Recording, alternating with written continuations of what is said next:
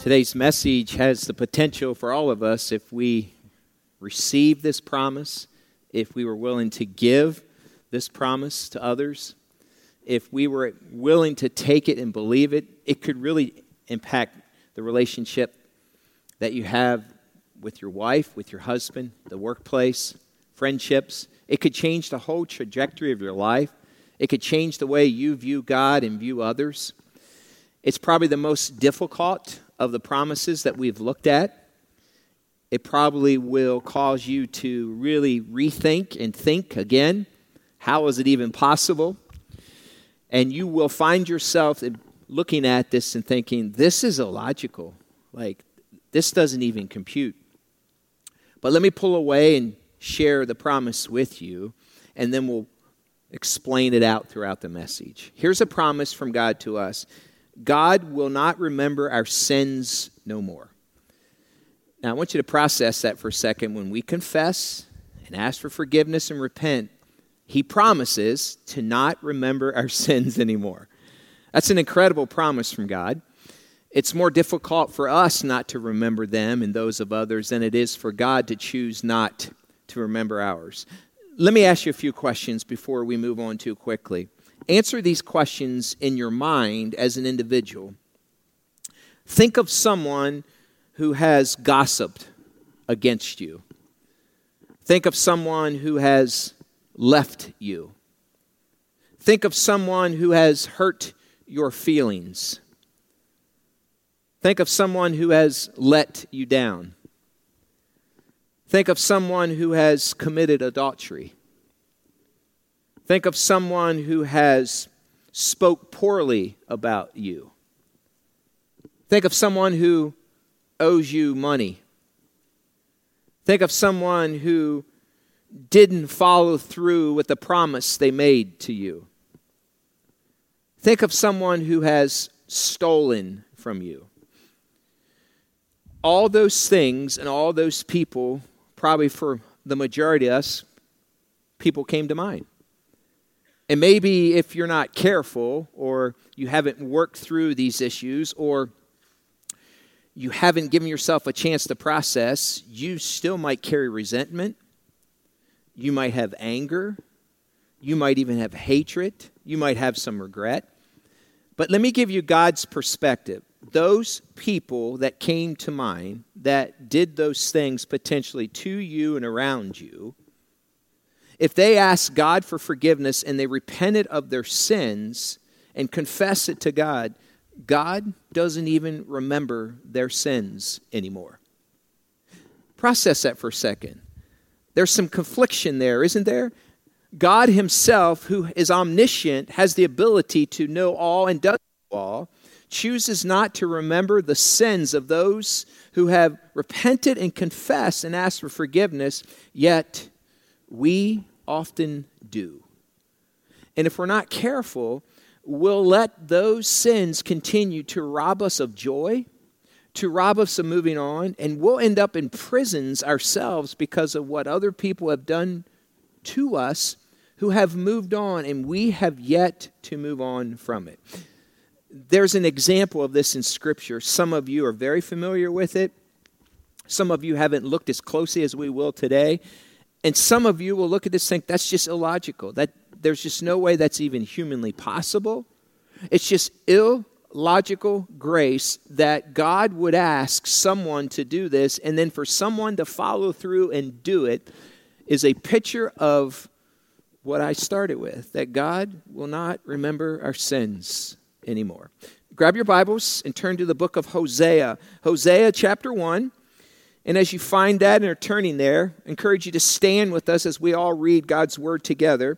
Hosea chapter 1, and let's read verses 1 to 3. Would you stand together with me as you find that and as we read God's word together? Hosea chapter 1. Please, everyone stand.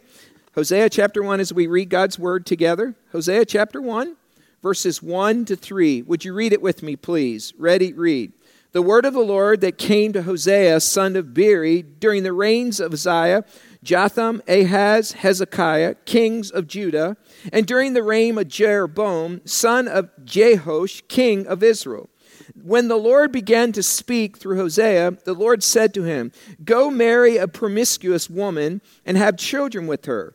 For like an adulterous wife, this land is guilty of unfaithfulness to the Lord." So he married Gomer, daughter of Diblaim, and she conceived and bore him a son. You may have a seat. Hebrews chapter 10 and verse 17 says, "Their sins and lawless acts I will remember no more." Psalm 103 and verse 12 says that he chooses or will not remember our sins as far as the east is from the west. Grace has a short memory. Process that. Grace, God's grace, and we should have grace, has a short memory. Right away as we jump into this text in the Old Testament, Hosea is a prophet of the Lord. God comes to him and speaks to him. Often he would come and God would speak to him, and then God would speak to the people. But this time God spoke to Hosea and says, "Go marry an adulterous, promiscuous woman." So we see, in fact, it says God told him to do it. That meant that she probably was an adulterous woman, probably present, active, or even prior to him meeting her.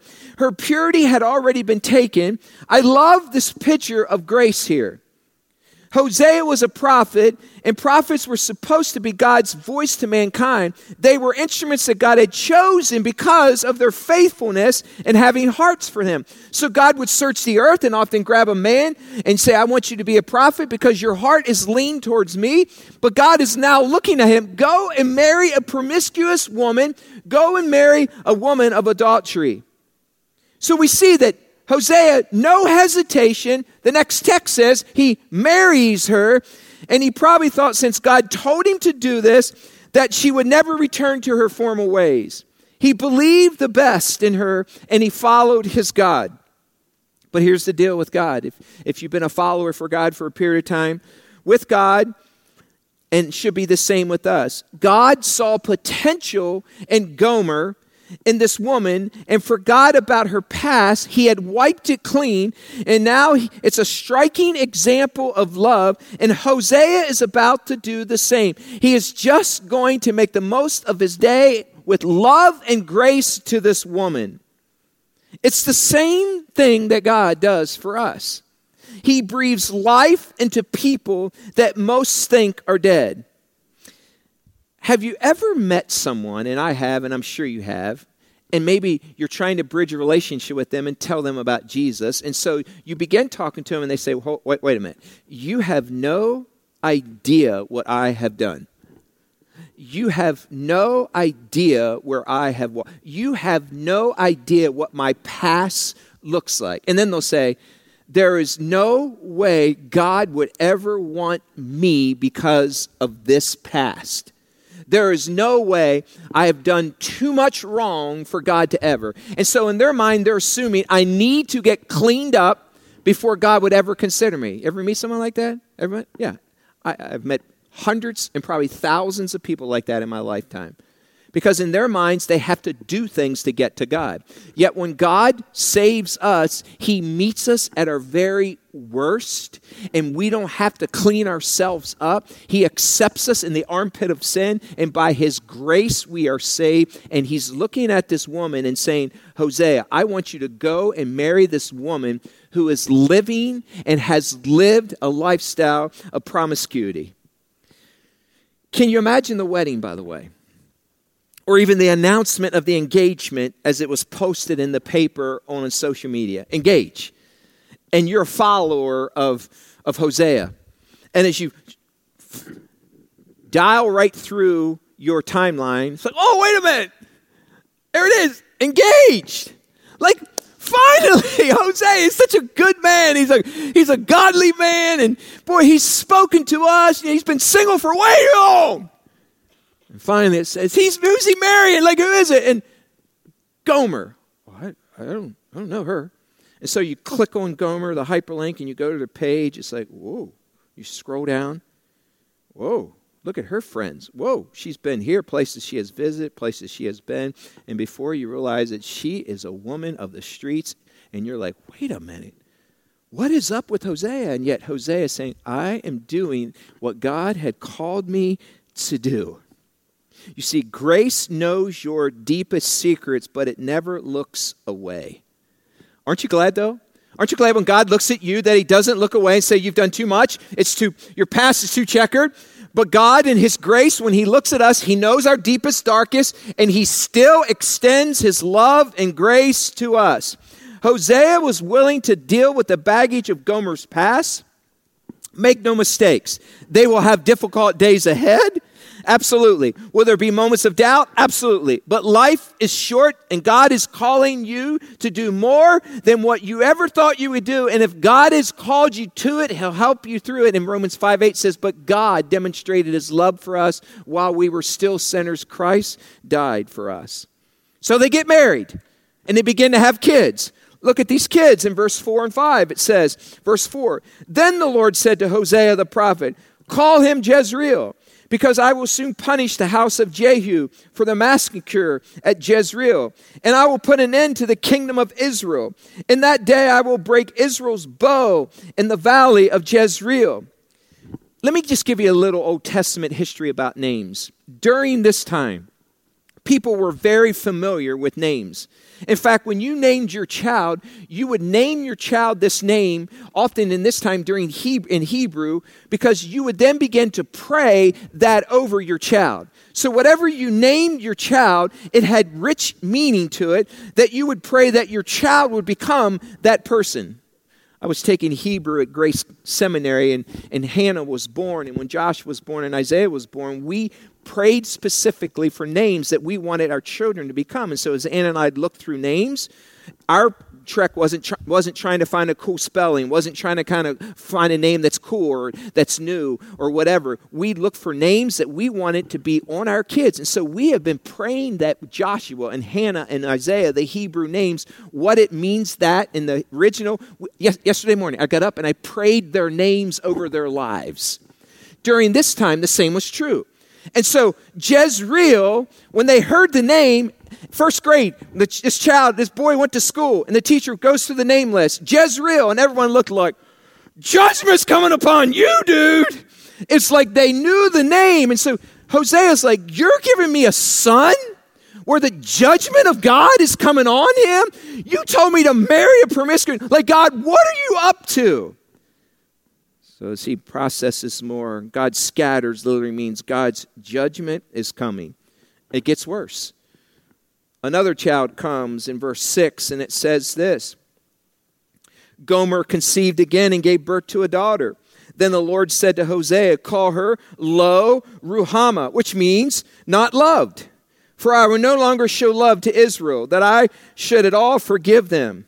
Yet I will show love to Judah, and I will save them, not by bow, sword, or battle, or by horsemen or horses, but I, the Lord, their God, will save them. In other words, now the daughter is born, this precious girl is born, and Hosea is thinking, God, you're giving me birth with Gomer and I together to a child, a daughter that will not be loved. And so every day in school, on the playground, as she went out and played, they would yell for Lo Ruhamah, and everyone laughed. She's not going to be loved. Hosea is like, I've been faithful to you. God, what are you doing to me? I will no longer love you. Things began to unravel here in the text for Hosea and Gomer. And I believe if we inject some understanding of what we read here, Gomer begins to wander here. Hosea was left at home by himself with the judgment babies, and it was too much for Gomer to handle, and so she returned to her old habits. Instead of working this out, Hosea poured himself into his prophet job, Gomer into hers, and they were going in different directions. And instead of reminding themselves of their vows that they had just began to give up on, they began to go in opposite directions. And I wonder how many times during this time as they heard about Gomer on the streets, they would see Hosea walking with his children and say, we told you, you should have never married her. Didn't you know her past and her history? We were surprised when we saw the engagement on Facebook. We can't believe you followed through. What are you doing with that woman? You deserve it. It's your fault. And as he walked, he could see the whispers and the stares across the street, yet he still believed that God had called him to this marriage with this woman. So they have another child, Look at verse 8. Look what happens in verse 8. It says, after she had weaned, lo, Ruhamah, Gomer had another son. Come on, it's got to be a good son, huh? Then the Lord said, call him Lo-Ammi, which means, not my people. For you are not my people, and I am not your God. It's the worst kind of news that any husband could ever receive. Think about this for a second. This child, this Lo-Ammi, was most likely is not even his own son. It was a child that was conceived with her living in adultery and promiscuity. And so now God comes to him and says, not only is you having a son, it's not even your child, but you're going to raise that child as if it's your own child. Picture this for a second. You talk about a marriage going south, judgment baby, a child girl that's not going to be saved. And as he held her at night, he would think, why won't this precious child, daughter of mine, be loved? The third child, Lo-Ammi, that's there, he says, this isn't even my child. God, what are you doing? I'm going to dump her and run.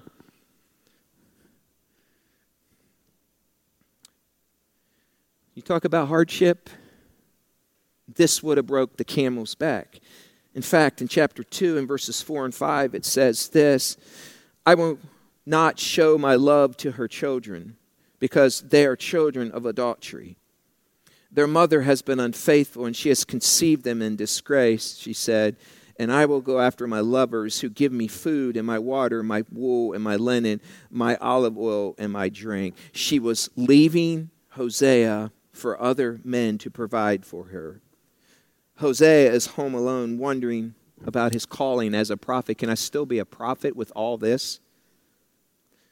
Screaming to heaven, God, where are you? Have you ever been there? Did I really hear from you? And why would you set me up with this mess, God? You see, it's in these moments where you and I, our commitment to Jesus and God is challenged. It is in these moments we do things that only God can enable us to do. And I would say that it's in these moments where grace is the greenhouse for the impossible. So what will Hosea do? Will he just remain bitter and curse God? Will he die a bitter old man, or will he hope for better days? Yet my Bible says that our God can do the impossible. He can do immeasurably more than we're asking or imagining. And God can make impossible things possible. Jesus' blood is the only detergent that can permanently remove the stain of sin in our lives and the stain of the sin in Gomer's life. But you know what normally happens? Here's what happens. We call up our friends, say, hey, can I meet for breakfast? Can I meet for lunch? Can I come over to your office? Can we go for a walk? This is what she's doing, or this is what he's doing. What do you think I should do? And if you're not careful, advice is cheap, by the way. You can get advice at the water cooler at work, and you can get it in the break room at your office. You can get advice from anywhere, but always remember this. The advice you get, the person that gives you to you, doesn't have to live with the consequences of it. You have to live with it. So you should go to godly people. And what often happens is, here's what happens. Yeah, I understand. If I were you, I would do this because I know how hard it is. And by the way, they deserve this and they deserve that. What we need to do, instead of listening to the people out there in the marketplace, the voice you need to listen to is the Holy Spirit of God. So it goes something like this. Your heart gets hard. You're tired, you can't go on, and you just want to get rid of the problem. And if you're not sensitive to the Holy Spirit, you could end up in a worse place than what you were where you found yourself in that moment. You see, God does for us what no one else can do. Psalm 103 and verse 12 says, he will forgive us as far as the east is from the west. That says, let's move on. Life is short. Let's make the best of our remaining days. Have you ever wondered why God chooses not to remember our sins as far as the east is from the west and not the north from the south? Like, why doesn't he remember our sins as far as the north from the south? Well, just think about it. We have a north pole and we have a south pole, but we don't have an east pole and a west pole. And if you were to travel north, if you kept going north, due north, sooner or later, you would reach the North Pole. And by the time you got to the North Pole, there is a north.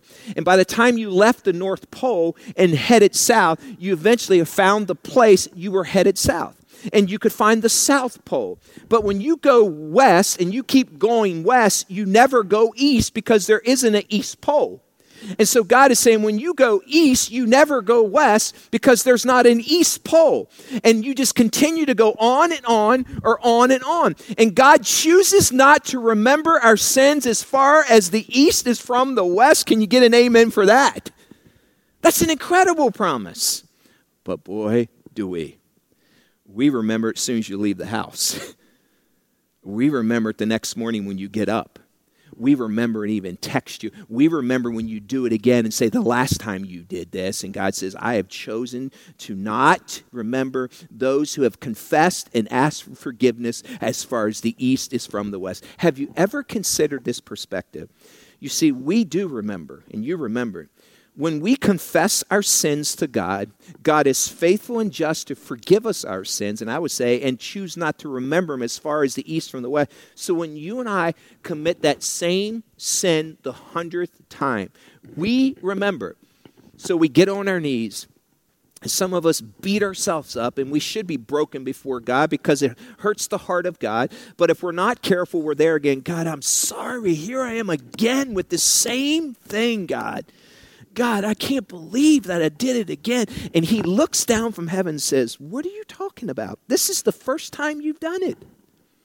That's how God sees us. And when we can see ourselves the way God sees us, covered with the righteousness of Jesus, we live victoriously instead of a defeated life. So Hosea has to deal with some tough stuff here. He finds his wife and his marriage at a place he would have never dreamt of. I mean, it was so different when they gave their vows to each other. But I love what Hosea does next. He fights back. He doesn't give up. He doesn't throw in the towel. He fights for his wife. Yes, it will be hard. Yes, he will get criticism. Yes, he will get advice at the water cooler says run. And the roads ahead will be tough, but he doesn't post on Facebook all the things that she has done wrong. He doesn't keep reminding everyone else of how she left him and letting the world know through social media. He just moves on, and he still tries to love her unconditionally.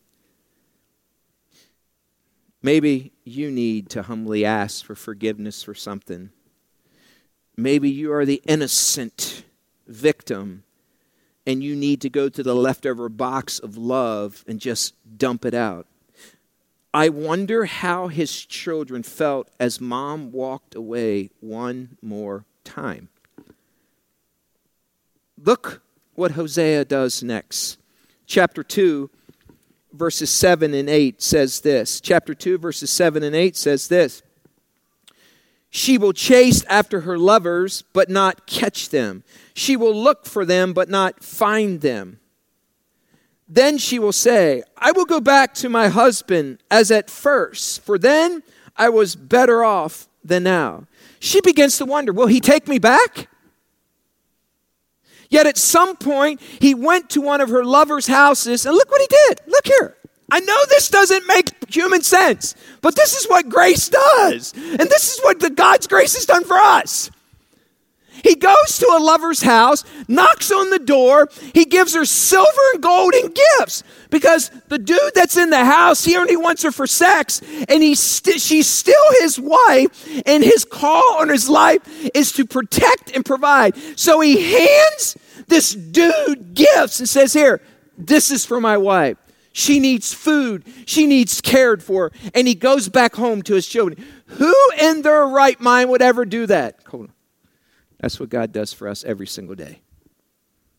You see, we're able to receive that and say, thank you, Lord. But for us to ever consider having that kind of grace towards someone else. But aren't we Christians, little Christ, who are supposed to mirror the image of God? And in mirroring the image of God, we live like he lives towards us. That's what Hosea is choosing to do. Let me ask this. When is the last time you trusted God with unthinkable grace given to some undeserving person? But for some of us, we end up here and we say, I'm moving to someone who wants me. I've tried my best. 15 years of misery is just too much. If I had known this, I would have never said yes. Well, I don't really love him anymore, but since I don't love him, then I'm not committed to him. Grace says, today is a new day, and as far as your sin goes, I'm starting fresh. I love you with an everlasting love.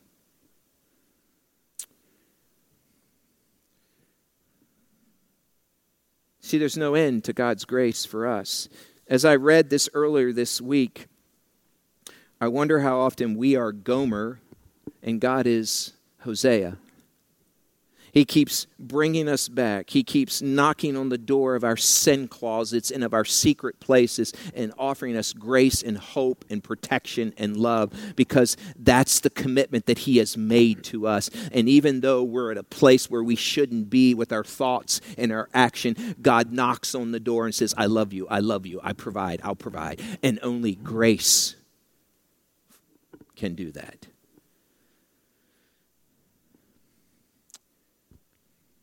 Hebrews 4:16, because of that, says this, that we can approach the throne of grace with confidence, knowing that grace and mercy are waiting for us.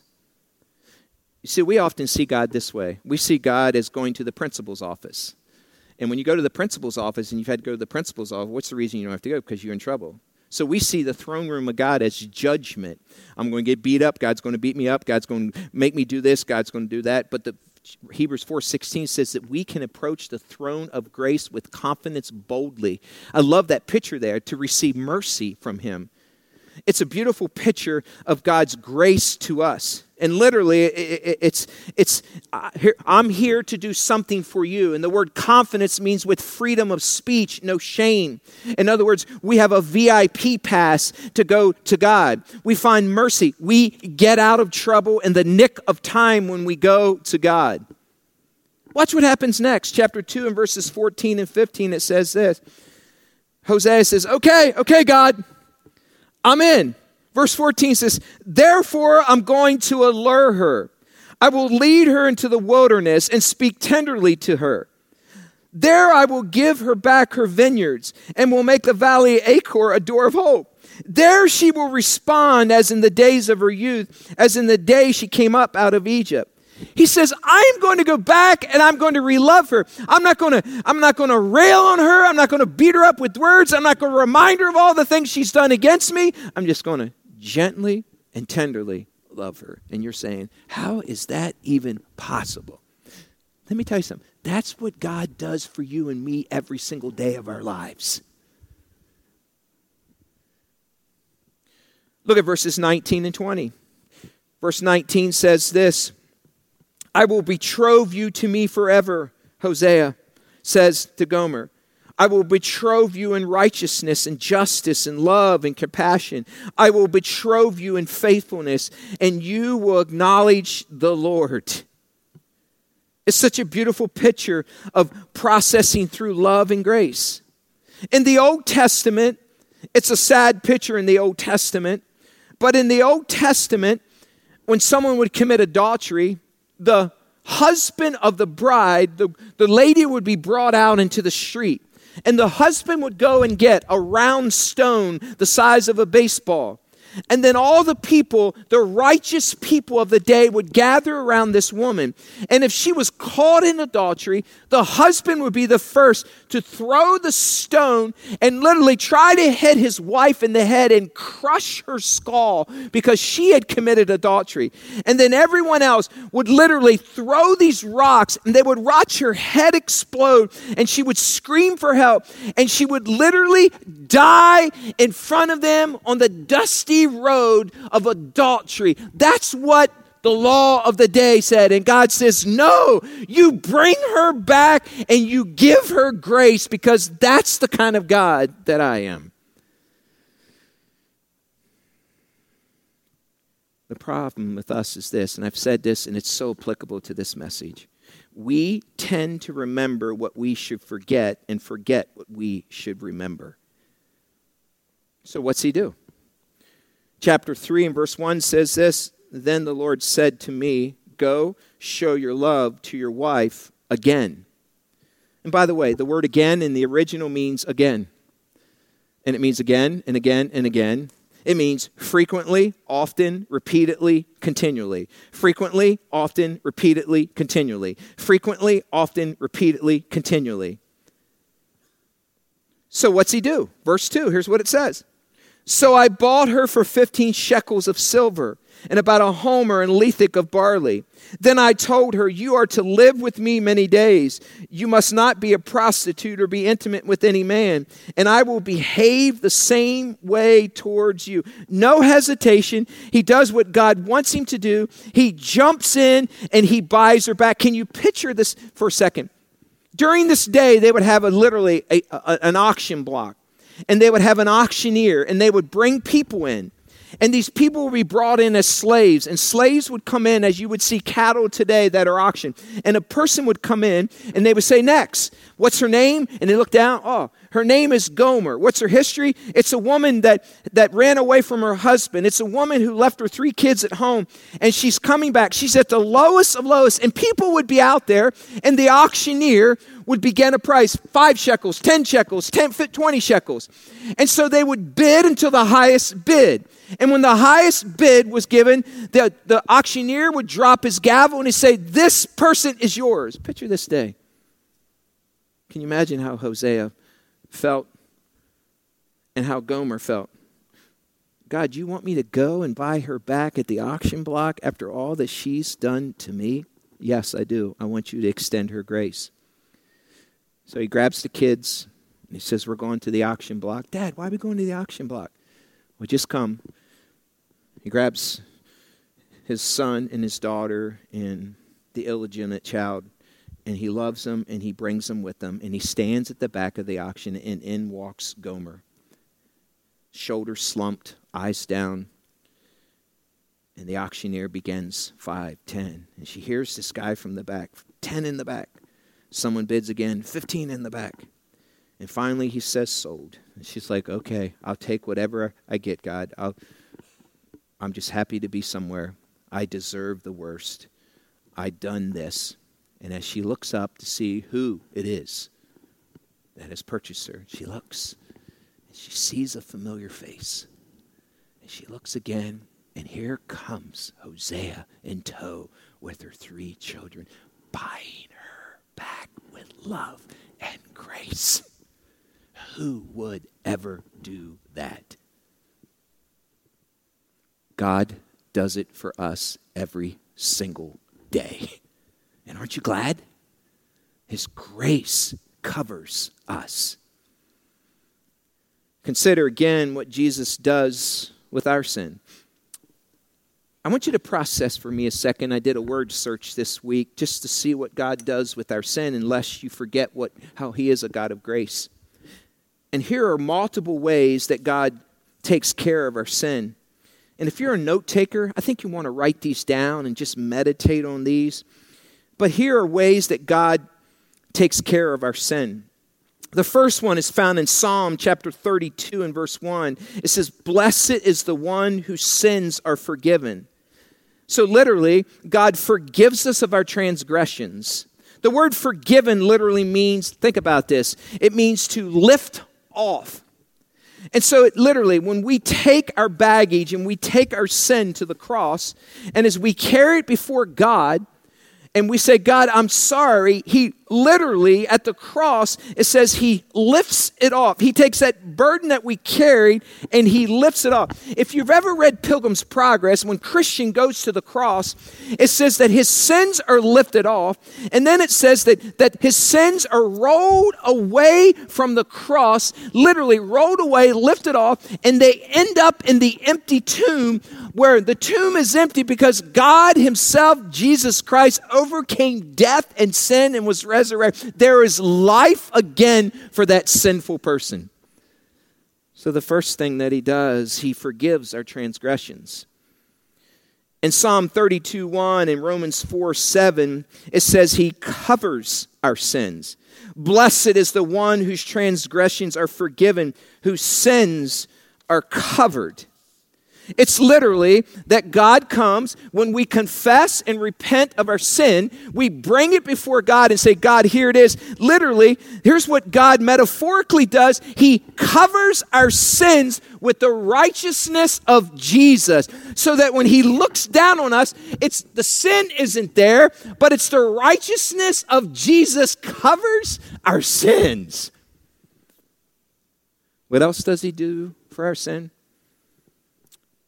Psalm 32 and verse 2 and Romans 4 and verse 9 or verse 8 says, blessed is the one whose sin the Lord will never count against him. He does not charge us with the iniquity of our sin. It's a bookkeeping term.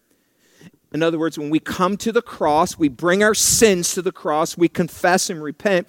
We don't come to him and he says, you owe me. There's a cost. And so we pull out our charge card and say, here, charge it on my account. He says, no, I've taken your sin. There's no charge. You are free. The books are clear. I covered the debt of your sin at the cross. What else does he do? Psalm 103 verse 12 and John 1:29 said he removes our sins as far as the east is from the west. John 1:29 says, the Lamb of God who takes away the sins of the world. So visually, think about this. When he removes our sins, you could bring out the best possible set of binoculars, and you could look as far east as you wanted to, and you could continue to look, and you could scan, and you could look as far as west as you could, and you could try to find it, but you will not see your sin because he has forgiven us as far as the east is from the west. It's an incredible picture of God's grace. What else does he do? Psalm 51, 1 and 2 and Isaiah 1:18 says he washes away our guilt and cleanses us from our sin. Literally, the text says, though your sins be as scarlet, they shall be as white as snow. He literally takes our sin and the stains and he removes them. He removes the sin with a permanent cleansing. His blood is the only detergent that removes our sin. He says, you are clean. I remove that sin. Isaiah 38:17 says he throws all of our sins behind his backs. The verse actually says it this way, you have put my sins behind me. So when we come to God with our sins, we bring the backpack of shame and guilt and sin. When we come before him and we kneel and repent, he takes our sin from us. He puts it behind his back. He hides it behind him, and he opens our arms and hands with grace and says, come, you who have been freed from the baggage of your sin, and I will eat with you. Puts it behind his back. Isaiah 44:22 and Isaiah 43:25 says, I have swept away the offenses like a cloud. He sweeps our transgressions. Visually, think about this. When you kneel and repent, God literally, here's what he does. You bring the sins, you know what he does? He sweeps them away. Praise God. That's what God does for you and me. I love this one. He casts all of our sins into the depths of the sea. Micah chapter 7, verses 18 and 19 says, you will tread on our sins underfoot and hurl all our iniquities into the depths of the sea. I love this picture. We bring our sins to God, literally bring them to him. Since he says, you will tread them underfoot. He says, then you will toss them to the depths of the sea. So we bring it to him. And what does he do? He takes them and he tosses them to the depths of the sea. What an incredible picture of God's grace. And then it says this. In Colossians 2:14, he nails our sins to the cross. Colossians 2:14 says, having canceled the charge of our legal indebtedness and takes it away, and he nails our sins to the cross. So every time you confess, think about it, you bring your sins to God. And literally, he takes them, and when you bring them to the cross, he nails them to the cross. Never again to be dealt with again, because you are free because of the blood of Jesus on the cross. Listen, we need to see ourselves the way God sees us. And when we do, we walk in victory and not in self-condemnation.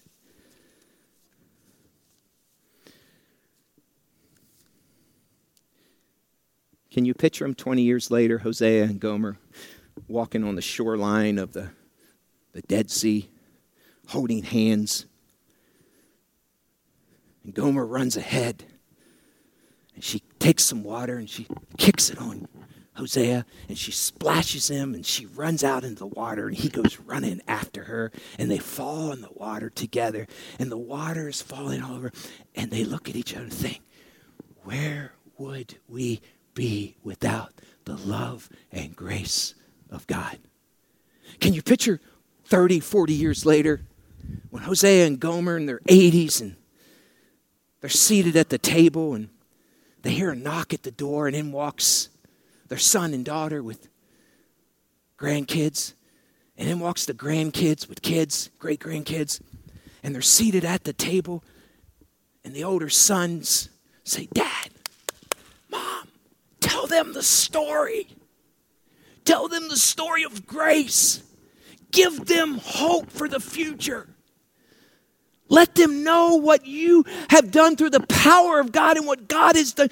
Don't die before you tell them. And they tell the story of love and grace to the next generation and the next generation and the next generation.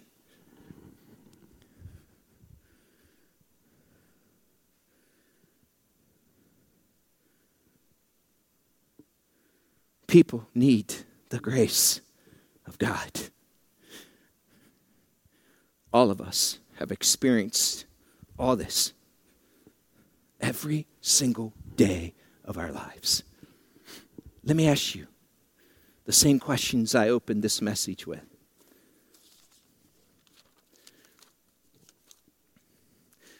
Think of someone who has gossiped against you, who has left you, who has hurt your feelings, who has let you down, who has committed adultery, who has spoken poorly about you, who owes you money, who didn't follow through with commitment, who broke a promise to you, who has stolen from you.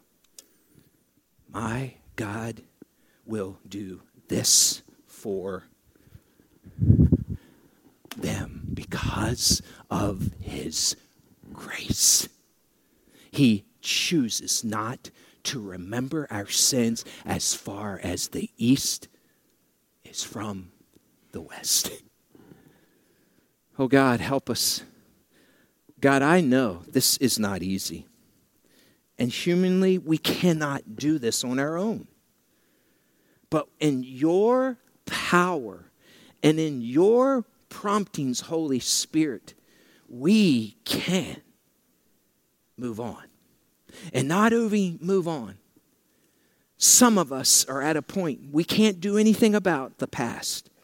We can't change anything, but we can live this day forward giving grace again and again and again and again and again.